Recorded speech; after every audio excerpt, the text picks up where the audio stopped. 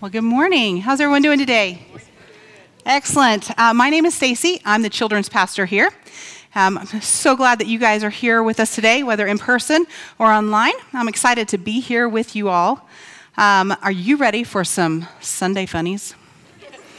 All right, so 8:30 didn't get this one. When does a joke become a dad joke? When it becomes apparent. All right, I got another one for you. What do you call a belt that is made out of clocks? A waste of time. Why did the girl put an alarm clock in her shoes? Because she didn't want her feet to fall asleep. Now you guys know the answer to this one. Why did the man throw his watch out the window? That's exactly right. He wanted to see time fly. Now I'm going to tell you all, I think 6:30 is the best time on the clock, hands down. But seriously, let me ask you a question. That was a slow burn. Yes, I love it. Why do we value our time so preciously? It's an intriguing question with which we all should try to come to terms. In answering the question, we should evaluate the relevant word. So I'm going to ask you the question again. Why do we value our time so preciously? Now, many of you may think that I think time is the relevant word, especially with those jokes. But it's not. I would say that the word hour is the most important yet subtle word in the question. If you think about it for a second, we don't even question whether our time is ours or not. But is it really? Is our time really ours? With that kind of introduction, it begs the question of what are we supposed to do with our lives? Now, if you ask your parents, they're going to give you an answer. If you ask your friends, they're going to give you a completely different answer. But if you ask Jesus, he will give you the definitive answer. How many of you have ever heard the phrase, idle hands are a devil's playground?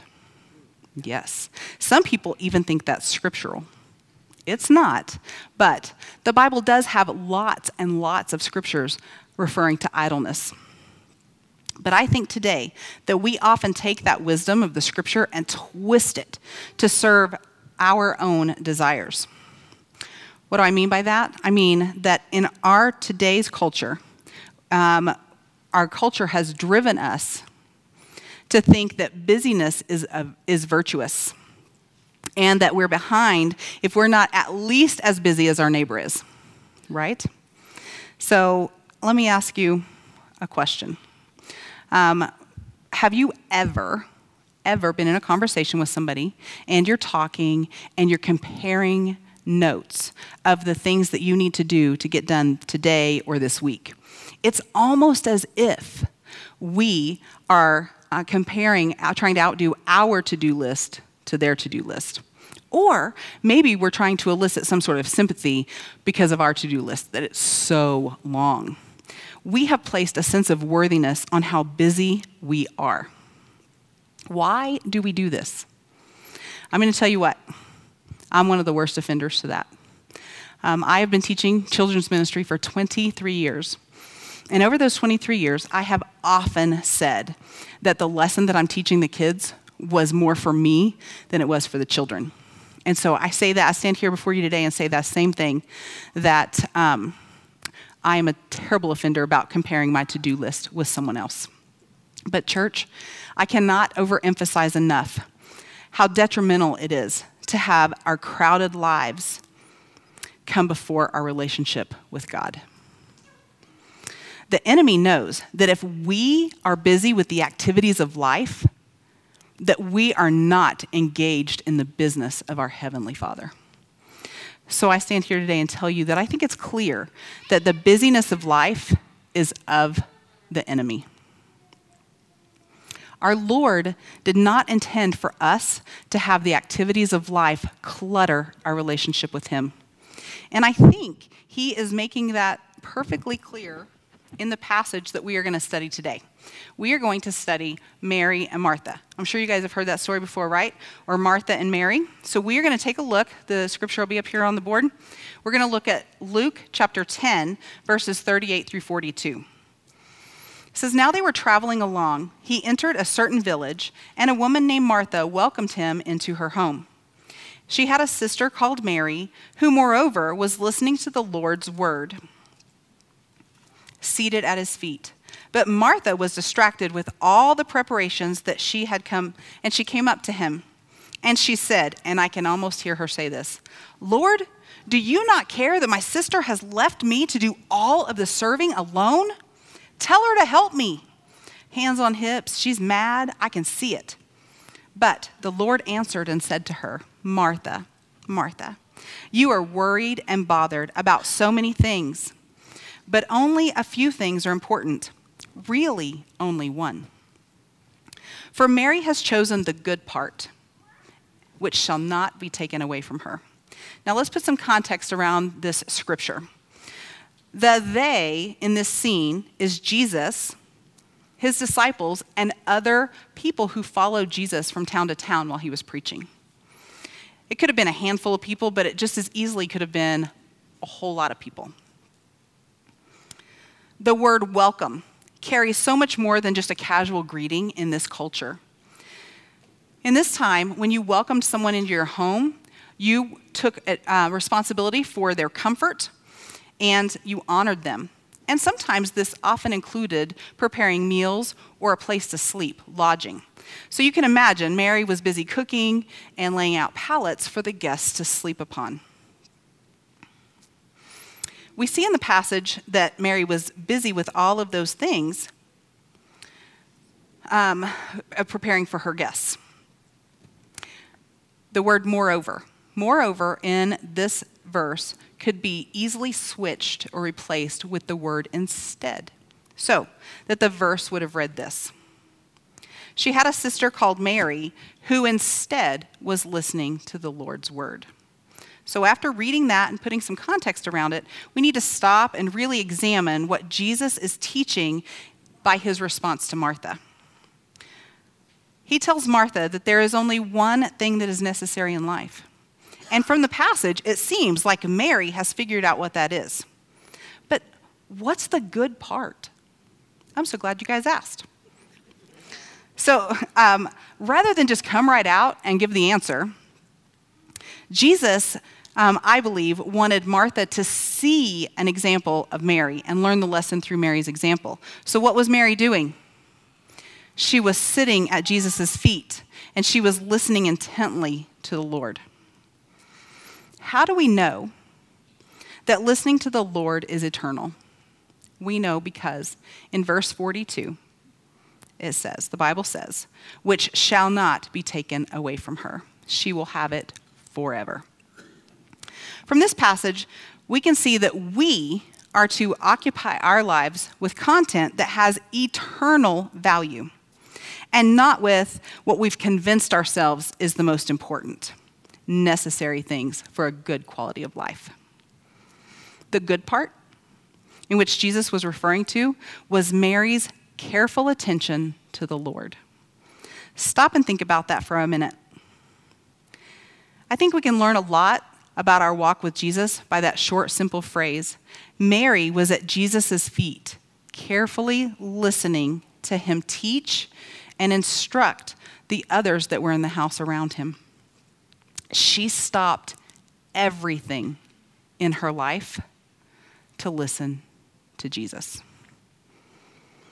Now, we don't have Jesus incarnate sitting right here next to us today, but we have him with us nonetheless, just as powerful and as profound, who deeply and totally wants a committed relationship with each one of us. We also have the guidance of the Holy Spirit in our lives and the amazing Word of God. And we could pore over the Bible for an eternity and still never grasp the full measure of its meaning. Because we have all of those things, we can listen to Jesus just as easily as Mary did, so long as we are not filling our lives with the busyness of this world like Martha did. Now, every child in the U.S. knows this rule, how to save oneself if we're caught in a fire. It's stop, drop, and roll. You guys remember that? Yeah? All right. So what I'm going to tell you now, I'm going to put a new spin on that. And I hope that this short, simple lesson will help you save yourself from a lot of heartache and hardships. It is stop, drop, and listen. Listen to what God is trying to communicate with you. Now let's go back to Martha for just a second. From a worldly perspective, let's imagine what her world would have been like if she had done what her sister did.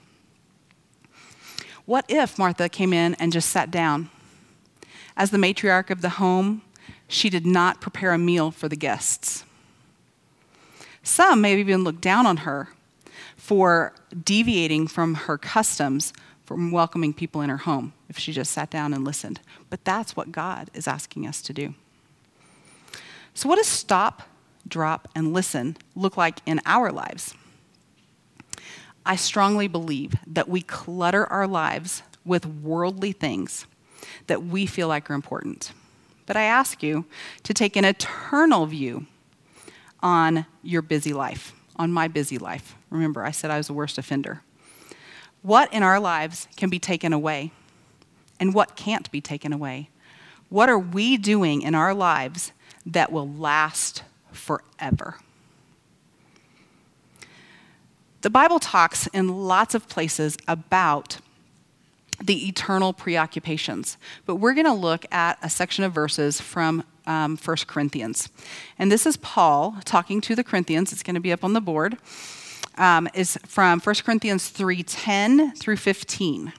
And it says, "According to the grace of God, which was given to me," remember this is Paul talking, "as a wise master builder, I laid a foundation, and another is building upon it. But let each man be careful how he builds upon it. For no man can lay a foundation other than the one which is laid, which is Jesus Christ. Now if any man builds upon the foundation with gold, silver, precious stones, wood, hay, or straw, each man's work will become evident." Again, because they're going to be stacked. "For the day will show it, because it is revealed to be revealed with fire. And the fire itself will test the quality of the man's work. If any man's work which he built upon it remains, he shall receive a reward. If any man's work is burned up, he shall suffer loss, but he himself shall be saved." The 6 elements that Paul was referring to were metaphors for things in our lives that are eternal and things that will pass away and have no value. Through this illustration, we must examine our lives and see if we are filling our lives with the things that will pass away, or if we're filling our lives with the things that will be eternal. After we truthfully examine our lives, we can't just stop there. Just making a list doesn't work. For those list makers out there, you got to mark them off, right? Yes. Otherwise, why make the list? So we must take the next step and determine how we remove those things in our lives that are not necessary and replace them with eternal activities. Replacing these things that are wood or hay with things that are gold and silver. Actually, did you know that gold and silver are purified by fire and the imperfections melt away? The purifying fire that this verse is referring to are the trials and the persecutions that we face by being God's children. But many of us cry out, "But I'm just so overwhelmed by the things that I really have to do." Now, I'm not advocating for shirking your responsibilities, because I know we all have earthly responsibilities that we have to commit to. But what I'm suggesting is that we look at our lives and determine if the things that we're filling our life with are really critical. Are they the things that are going to matter in a year or 5 years or 20 years? Are they eternal? We each need to examine those activities, and we need to be honest about how much time we devote to those eternal activities. Many people, I've heard this said so many times, that humans need diversions to live a healthy, balanced life. Well, I think we've deluded ourselves. We believe that because we haven't fully experienced the true joy of a close walk with God. We are created to worship God and enjoy ourselves in that relationship with Him. This relationship is what fulfills us. This relationship is what brings us joy. And there is nothing like experiencing that joy from replacing a worldly activity with spiritual ones. It's a life of blessings and joy. And y'all, let me just tell you, it's a true balance. And we are plain happier people if we will stop, drop, and listen to God's word. This leads me to a logical question that I would just suspect that Martha asked. Remember, hands on her hips. So what are those eternal things? Jesus' point to Martha was this: we can practice spiritual disciplines. These are the activities that we need to fill our lives. These are the good part that Jesus was referring to. Some examples of spiritual discipline are meditating, praying, fasting, fellowship with other believers, journaling, stewardship, and the one I save for last, because it's the one that I feel like I need to work on the most, is simplicity of life. When we are developing these skills, we are like Mary, sitting at Jesus' feet, absorbing what He wants us to learn. There are also some services that are eternal. At the moment of your salvation, when you became a Christ follower, you were given at least one spiritual gift. We are to use those spiritual gifts to glorify God. Now, you may not have paid attention to what that spiritual gift was, or maybe you have neglected it and not developed it. I encourage you to dust that off and bring it out for the glory of the Lord. When we use our spiritual gifts to further God's kingdom, that is eternal. That will never fade away. Using them is part of God's will for our life. God also gives people talents that can be used to glorify Him and benefit the church. Like what? Well, maybe you're really administratively gifted. Maybe you're musically inclined. All of those are talents given to you by God. And He wants you to use those to glorify Him and to build His church. We were created for a pleasurable relationship with our Creator. He placed us here on this planet for 70 to 80 years. Now, my daughter wants to live to be 140, but I say no. I say no to that. But we were placed here for the existence for God's own purposes and good pleasure. We're not here for our own good pleasure, our friends' pleasure, our spouse's pleasure, or even our parents' pleasure. How we please God is by being obedient to His will. We can find out what His will is for us by renewing our minds. Remember those spiritual gifts I just talked about? When we use those, we renew our minds, just like Mary sitting at Jesus' feet. And then we will no longer be conformed by the ways of the world. Also, we need to just be still and listen to that still, small voice of God talking to us. Now, we're all sinners. We all make mistakes. And many times we don't listen to God or His word, and that causes us to have hardships. Often we don't want to wrestle ourselves out of those worldly activities because, let's be honest, sometimes they're fun, right? They're fun, and we don't want the pain caused by removing those from our lives. but I'll tell you from experience that God will burden your heart with the changes that he wants you to make in your life. And my friends, let me tell you, when you make them, your life will be more fun, happier, more joyful, more fulfilling, and more rewarding. And it shall never be taken away from you for an eternity. Please bow your heads and let's pray. Dear Heavenly Father, I just thank you for the opportunity to get up here and share your word with these people. I pray, God, that they will have the opportunity to just slow down, to choose one aspect of their life to simplify, God. I pray that you will help them to remember to stop, drop, and listen, that we can sit at your Son's feet, that we can enjoy relationship with Jesus. I pray all of these things in your precious Son's name. Amen.